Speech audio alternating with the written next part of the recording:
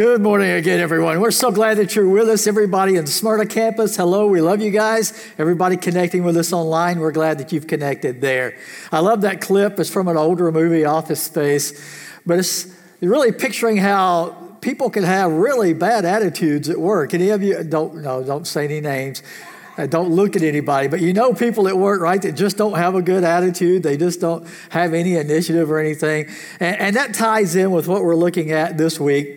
We are in a series of messages called Best Boss Ever. And last week we introduced the idea that Jesus, because of his qualifications, because he's Lord, he's Messiah, he has every right to be our boss. And if we choose to follow Jesus, we're choosing to allow him to have authority over us, to speak into our lives, to direct us and give us instruction that we're going to be willing to submit to. So for these next several weeks, we're going to be looking at different parts of our life that Jesus should be the boss of if he's going to be our boss.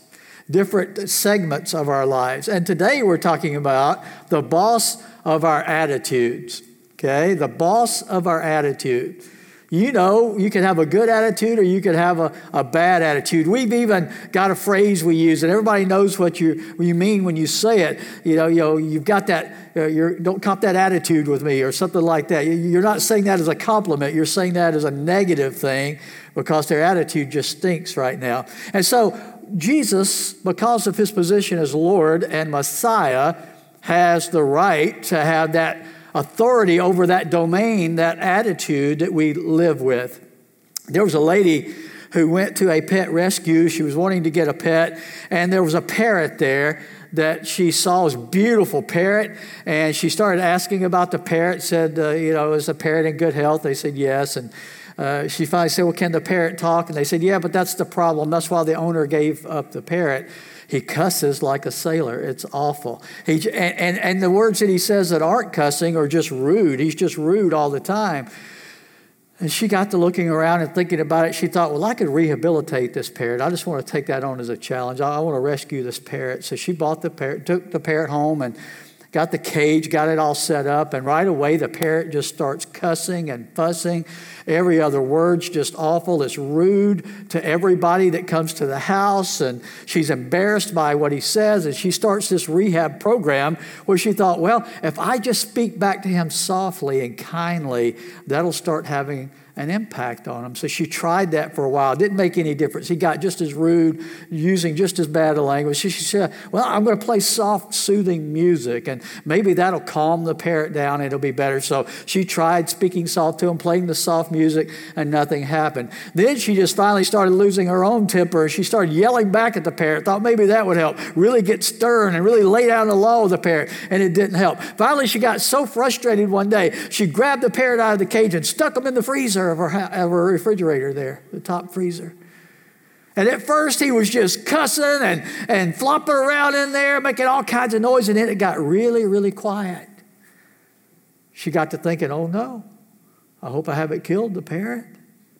So she opens the door and holds out her arm, and the parrot steps out calmly onto her arm. The parrot looks at her and says, I would like to apologize for my previous behavior. I realize now that it was wrong and offensive.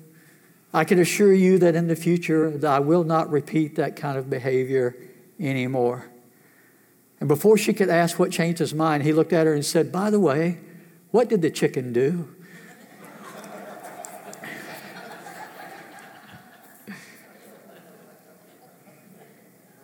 I think all of us from time to time need a little attitude adjustment, don't we?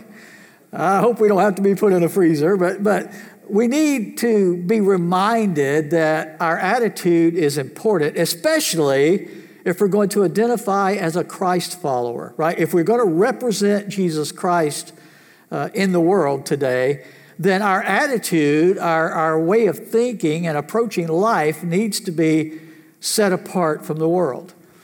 It's mentioned many times in Scripture. Philippians 2:5, it says, in your relationships with one another, have the same mindset, and some translations say attitude, as Christ Jesus.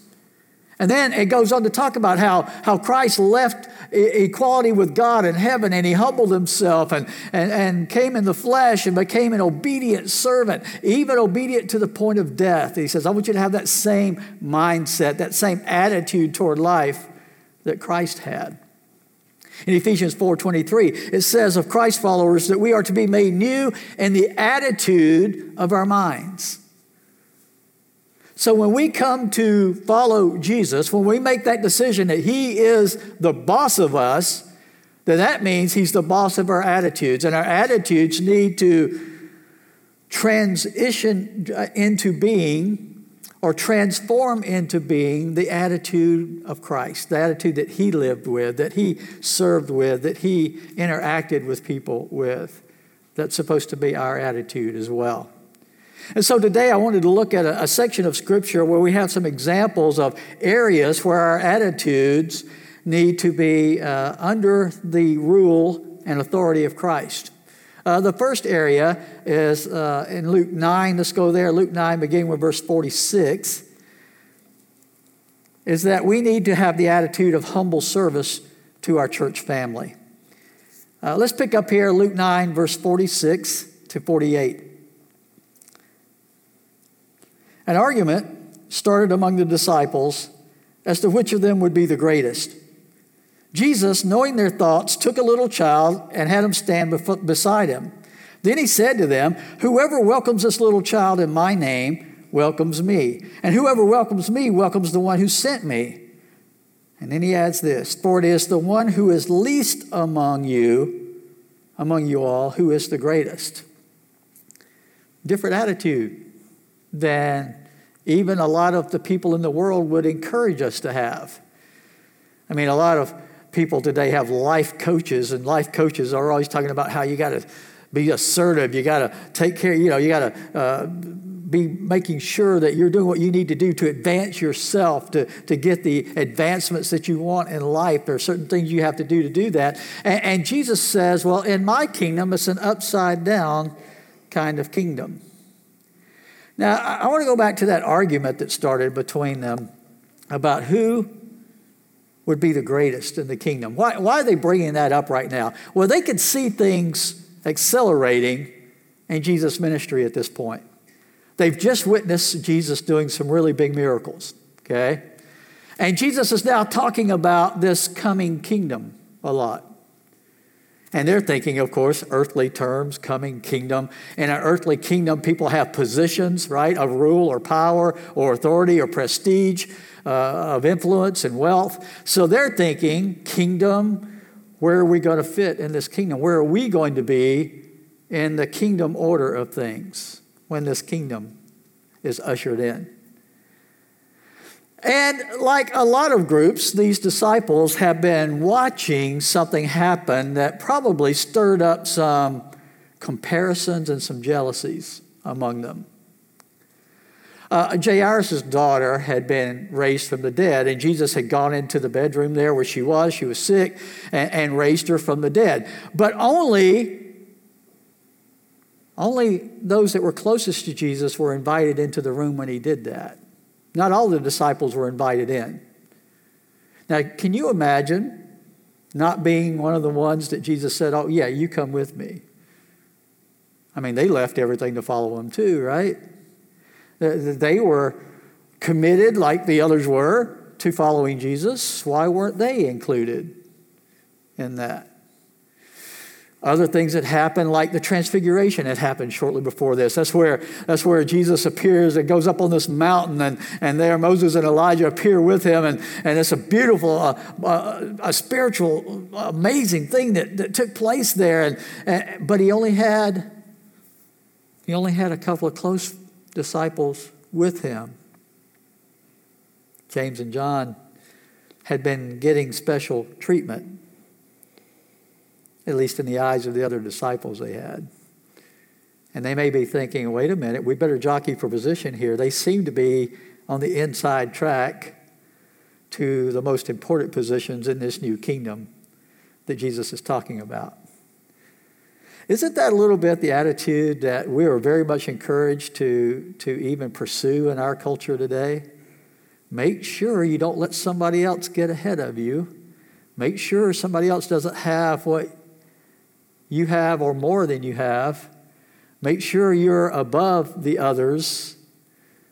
Make sure you're the one that's in line for the promotion, not somebody else at work, right? Make sure you're the popular one in the workplace or at school or wherever you are. Make sure you're the one that they would pick. One of my favorite commercials now, I don't remember even what the product is. That's how much commercials have influence over me. But one of my favorite commercials is this little girl picking a basketball team, and there's these little kids there, and there's Charles Barkley, right, standing there with the other kids. And she's got to pick first who's going to be on her team. And she says, I'll take Barkley. And he says, yes, I haven't lost it. I've still got it, right? Yeah. Well, in the world's way of thinking, aren't we all thinking that way a little bit? We want to be the one that would be picked, the one that's the popular one, the one that people look up to, the one that would get the promotion when it comes up. That's not all bad, but the problem is it can cause us not to have the attitude or the mindset that Jesus wants us to live with. He's not talking about the idea of not trying to be the best you can be. That's not what it's about. It's about this mindset of service. So after he introduces this idea to us in Scripture of this argument about which would be the greatest, Jesus says knew their thoughts. Of course, that's the amazing thing about him. He knew what they were thinking and discussing and wanting to work out in their own lives. So he gave them this visual. He brought a child, had the child stand beside him. And he said this, whoever welcomes this little child in my name welcomes me. Whoever welcomes me welcomes the one who sent me. For it's the one who's the least among you all who is the greatest. We get confused with that terminology sometimes. He's not talking about looking down on yourself and being the self-loathing kind of person. That's not what he's talking about. He's talking about humility. He's talking about a willingness to serve even the least in society. That's what he's talking about. You see, that's the attitude or the mind of Jesus. He humbled himself, it says in that Philippians 2 passage, and became an obedient servant. The word for servant means the lowest of all the servants. He became a servant obedient to death, even death on a cross. And who did he do that for? Not just the wealthy, not just the influential, not just the ones our culture would say, are really major role players in the earthly kingdoms. That's not all. He didn't just come to serve those people. He came for everybody, even that little child that was standing next to him. Are you willing to serve little children? By the way, we can use some more volunteers in the children's ministries. I just thought I'd connect that. He said, I don't want to serve children. Well, okay. Here's the problem with serving children a lot of times. It's in the back. People don't see it while it's going on most of the time. You don't get much recognition for it, right? So Jesus says, whoever's willing to serve a child like this, it's like you're serving me. You're honoring me. And if you're honoring me, you're honoring the one who sent me, the Father. You see, humbling yourself enough to care for, love, and minister to a child who can't do anything for you in return, that's the mind of Christ. That's the attitude of Christ. And it's not just the child. He just used that as the illustration of what he was talking about. It's whoever is in need that's not in a position to advance you or your goals in any way, but you're still willing to serve them.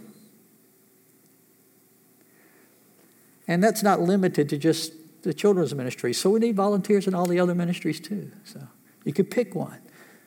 It's about being a servant.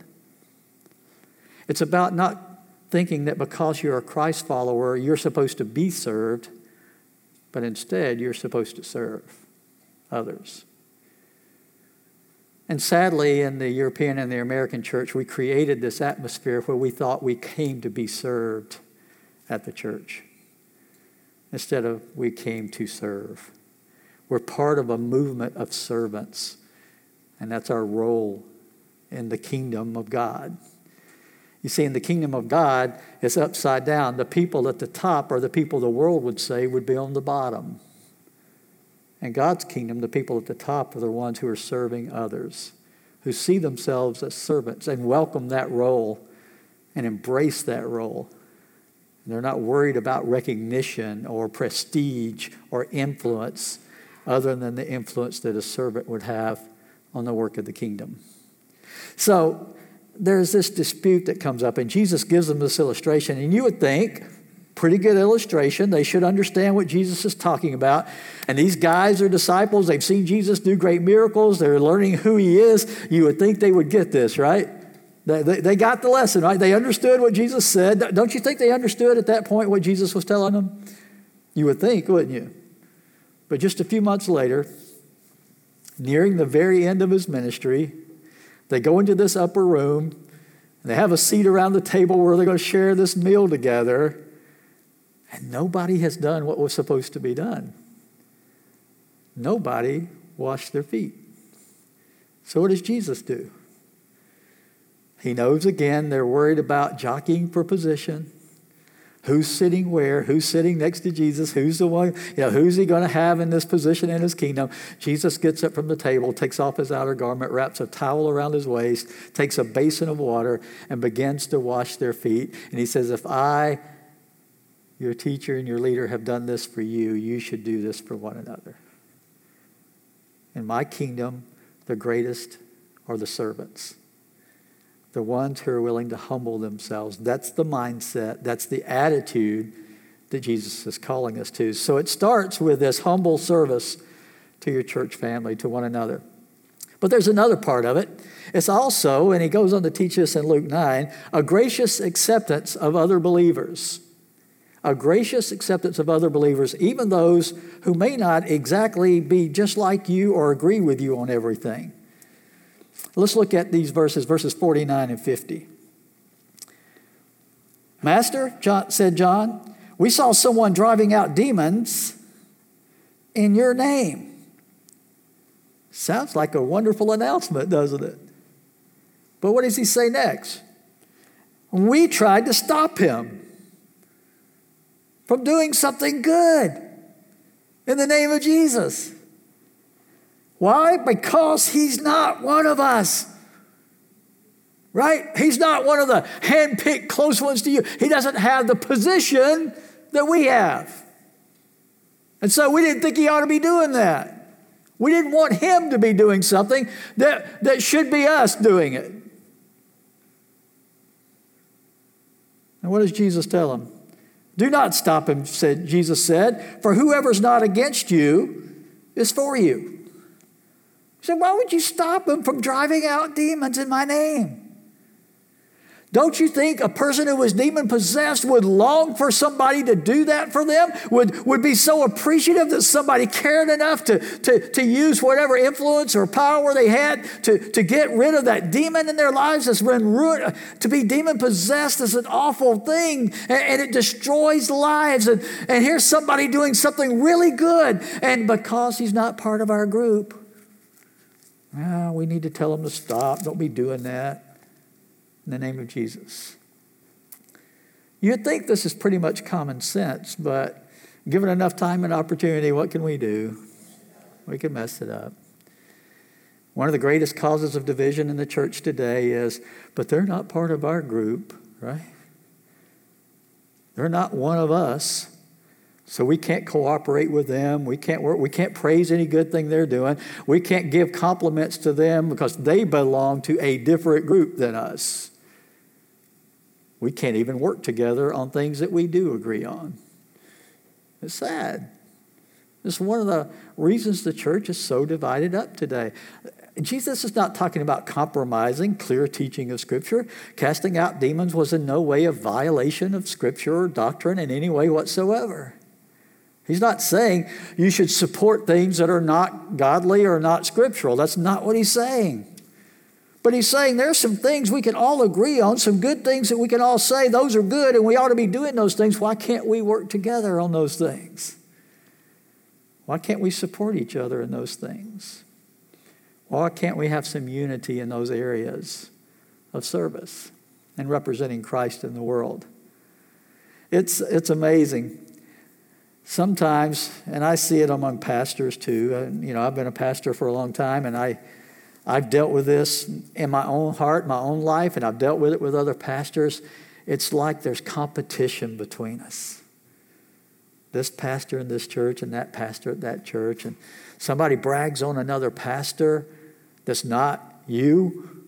And man, your ego can sure get in the way, can't it? I find this humorous because it used to bother me. Now I just really enjoy the humor of it.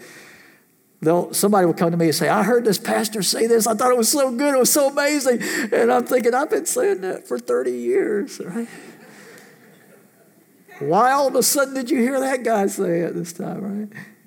I like to think maybe I planted the seed that finally took root, right? You finally heard it, right?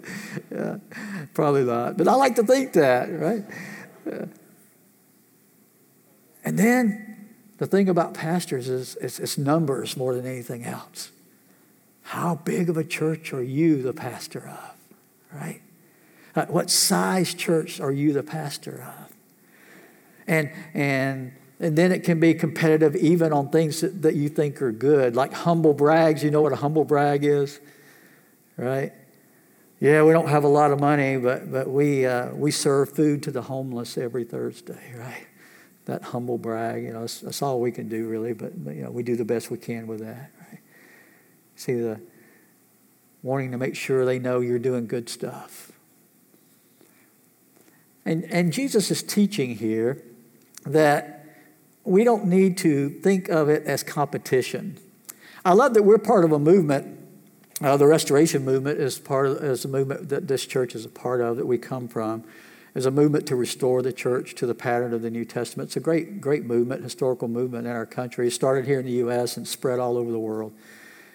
And in the Restoration Movement, the leaders at the front end of it developed some quotes or sayings that began to spread out. And one of the ones I like the most is this: we're not the only Christians, but we're Christians only. You got to think about that one for a minute. We're not the only Christians, but we're Christians only. We're not saying we're the only Christians in the world just because we're part of this movement or a congregation that's a part of this movement. We're not saying there are no other Christians out there unless they're part of this movement or this church, right? But we are just going to be Christians. That was the important part of what they were trying to say. We're going to be just Christians. And if we're just Christians, then should we ever be against or opposed to anything else being done in line with Christ or Christianity by anybody? No, we shouldn't oppose any of it. I know sometimes I feel like sometimes people will bait me a little bit and say, well, what do you think about this church or that pastor, right? And what they're saying or what they're doing. And I know the question sometimes is just very sincere. They're just wanting to know, is it scriptural? Is it true? Is it a good thing? But sometimes it's like they want to get you to say something bad about them.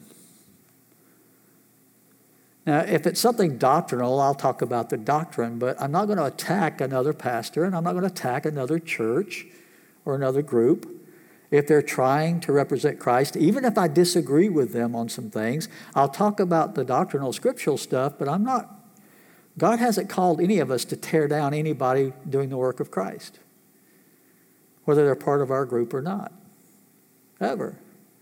There's no reason for it. It doesn't advance the kingdom in any way. It doesn't help us accomplish what God called the church and put the church here on the earth to do. So I'm not going to attack another pastor or another church. I will teach what the Scripture says about something. If they're teaching something you asked me about and it seems to be off base scripturally, I'll show you in Scripture what we believe the Scripture says about that and point that out to you so you can see the difference and make that judgment about what you're going to believe or follow. Just because they're not one of us doesn't mean they can't do anything good.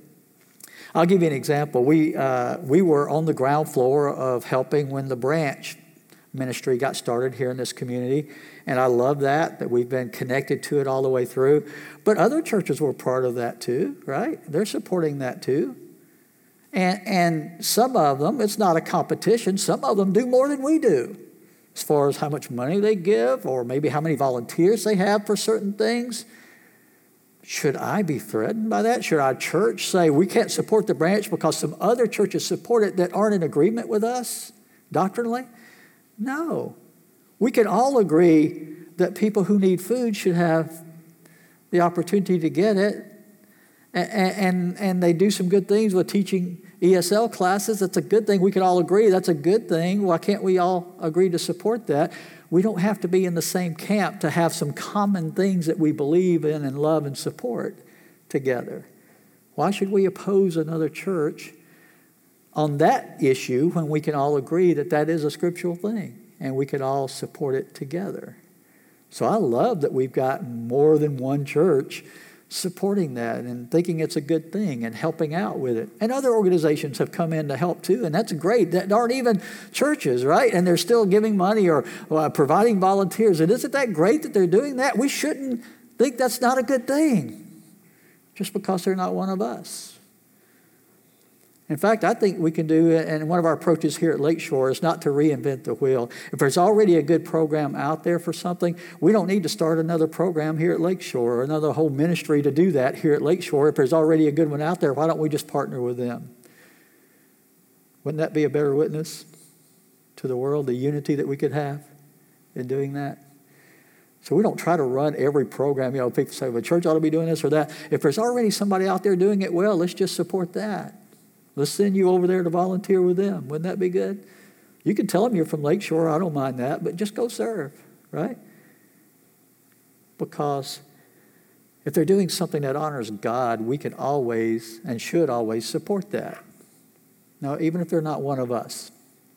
There was a preacher who, shortly after World War II, was visiting an asylum for the criminally insane. Back in that day, we had asylums for the criminally insane. There's not much of that around anymore, but they were very common then. And they figured somebody who habitually committed violent crimes had some mental problems, and they would put them into these asylums for the criminally insane. And this preacher found out that he could go visit there, and he wanted to go check it out, do a little ministry, see if he could help out there. And so when he went to visit it for the first time, he was just wanting to be shown around and told about the program. And there was a guard there that took him around and told him about the program. And he noticed there were like a little over 100 inmates there, but only 3 guards for 100 inmates.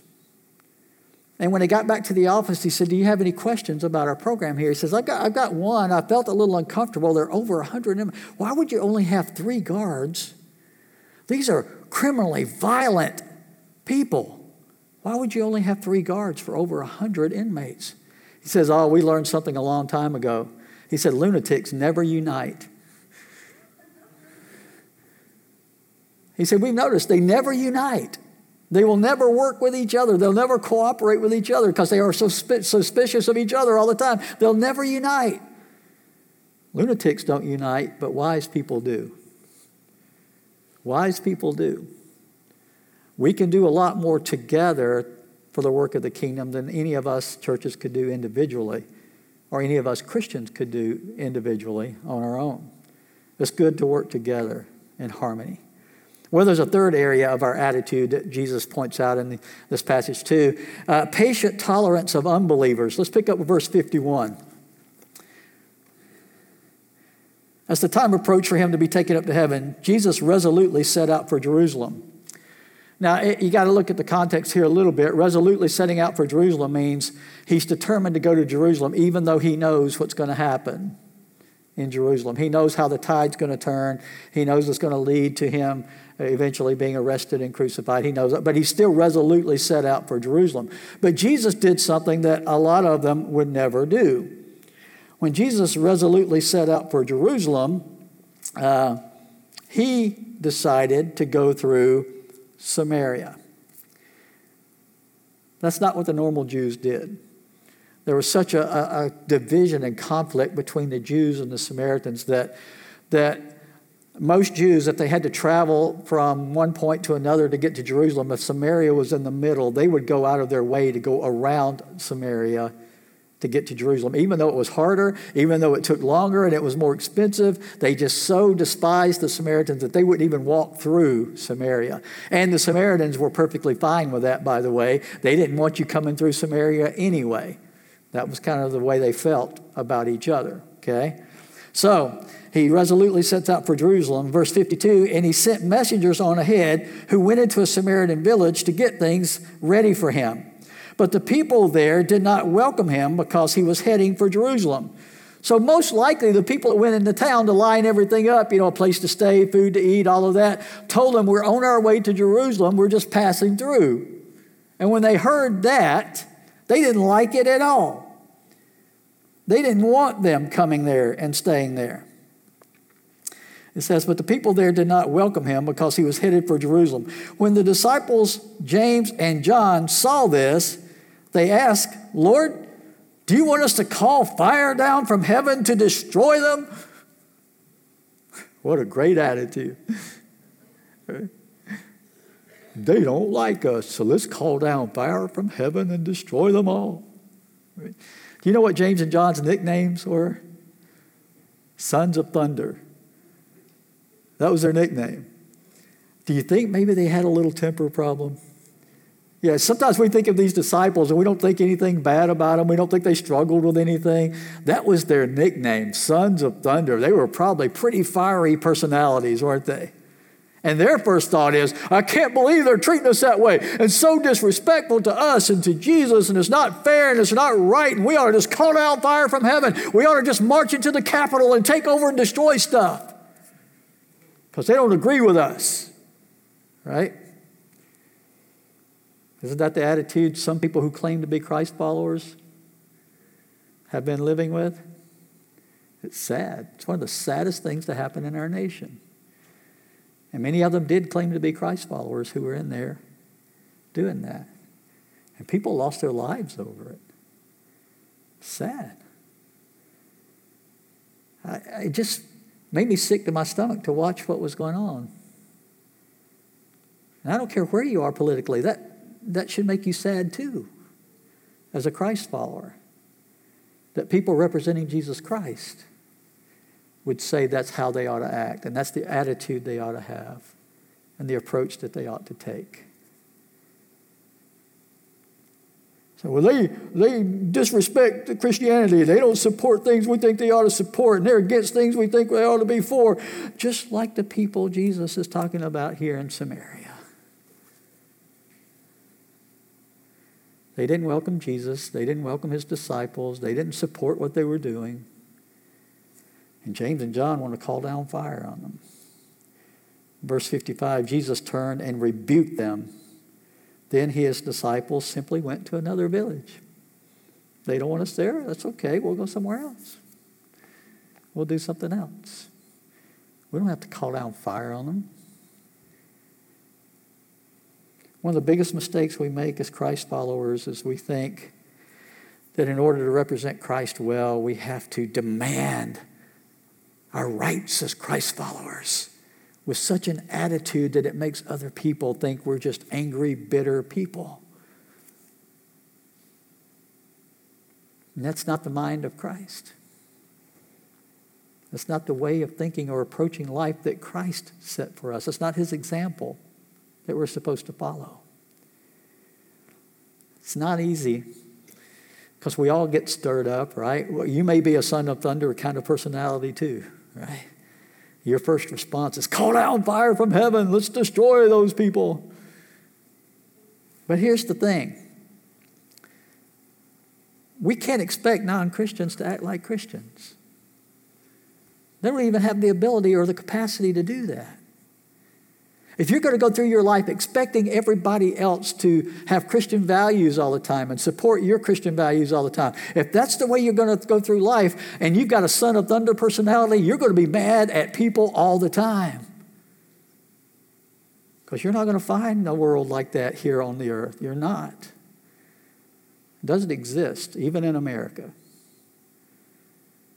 So we've got to stop expecting it to exist, even here in America. I want to get really real here about the church and how I think we've gotten off track a lot in this country. Here, listen to me. We've tried to make this nation a Christian nation by political means.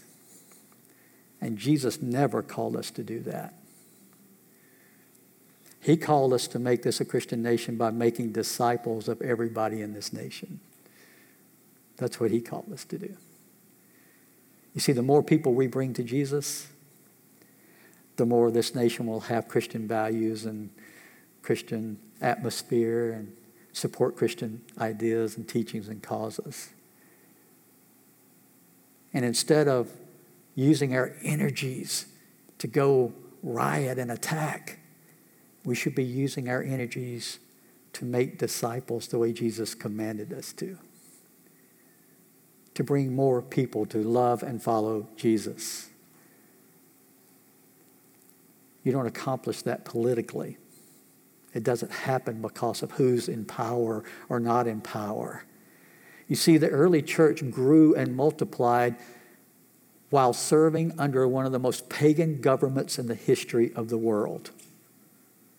They did not have Christian leaders in their communities where they lived and their countries where they lived. They did not.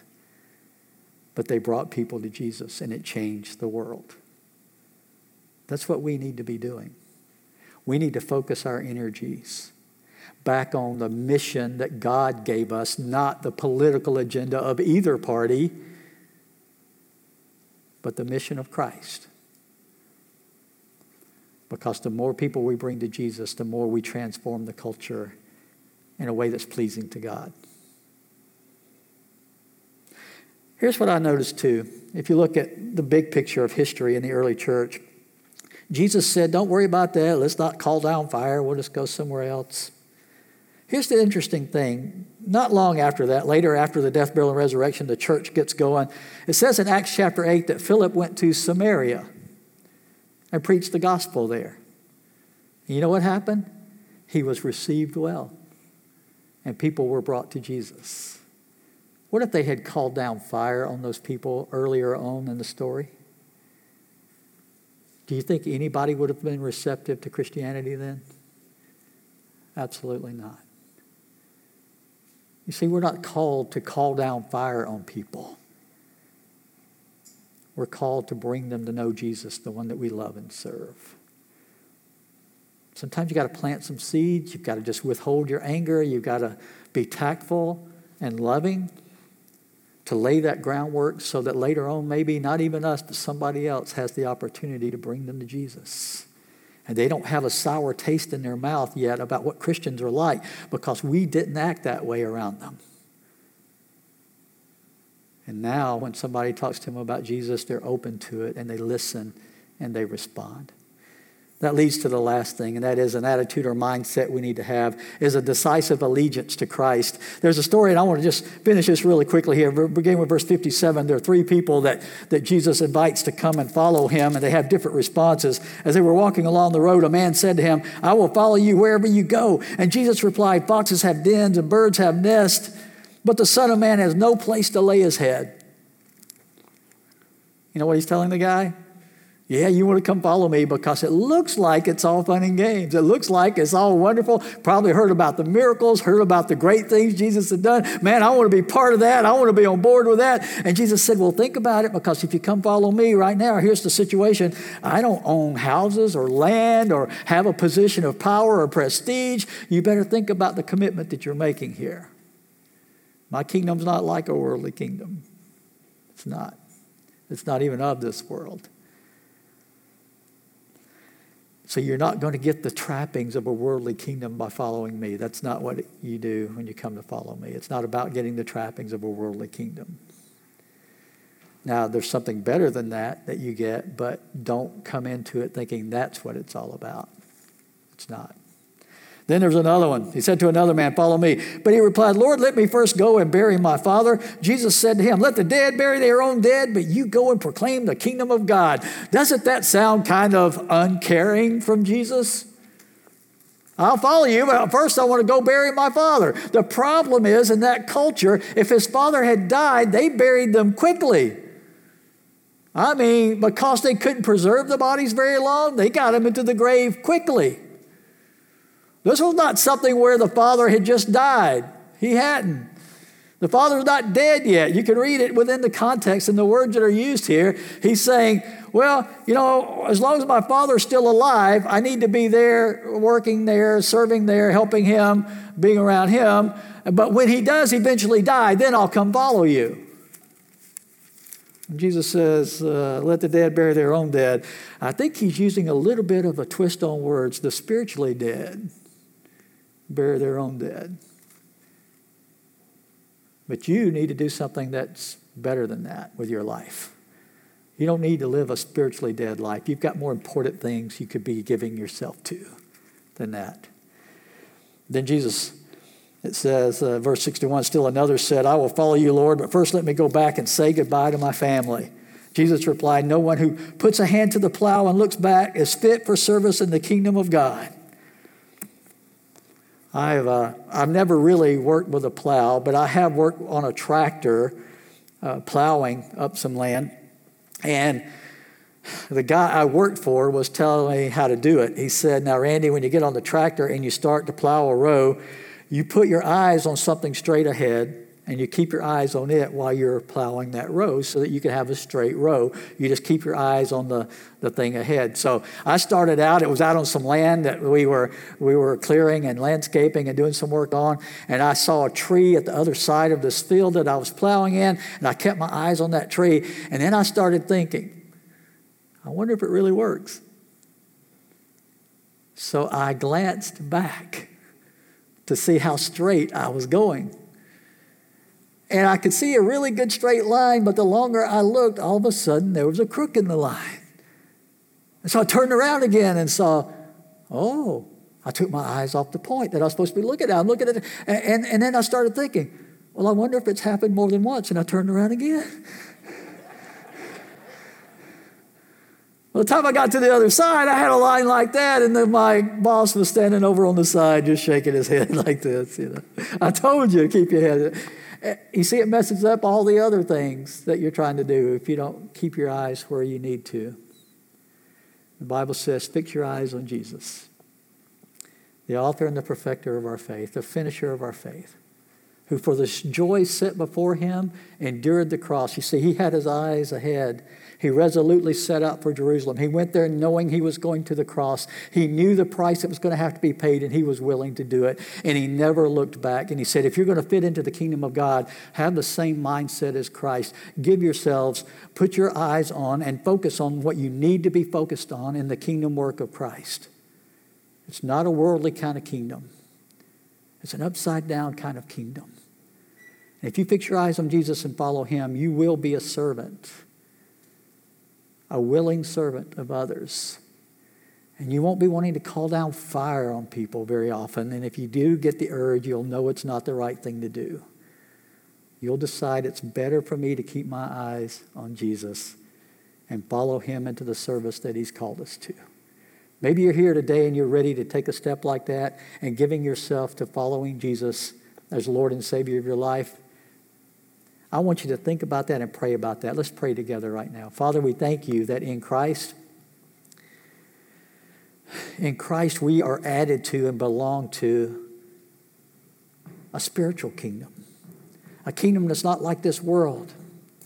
And if you want to think about position in this kingdom, Father, help us to understand in this kingdom, the highest position we can have is that of a servant to others, even to others that can do nothing for us, advance us in any way, reward us in any way. The reward is in becoming more and more like you, Jesus. Help us to continue to grow and mature in our mindset and our attitudes. May our way of thinking become more and more like your way of thinking, Jesus, so that we could be faithful servants in the work of your kingdom until you come back to get us. This I pray in Jesus' name. Amen.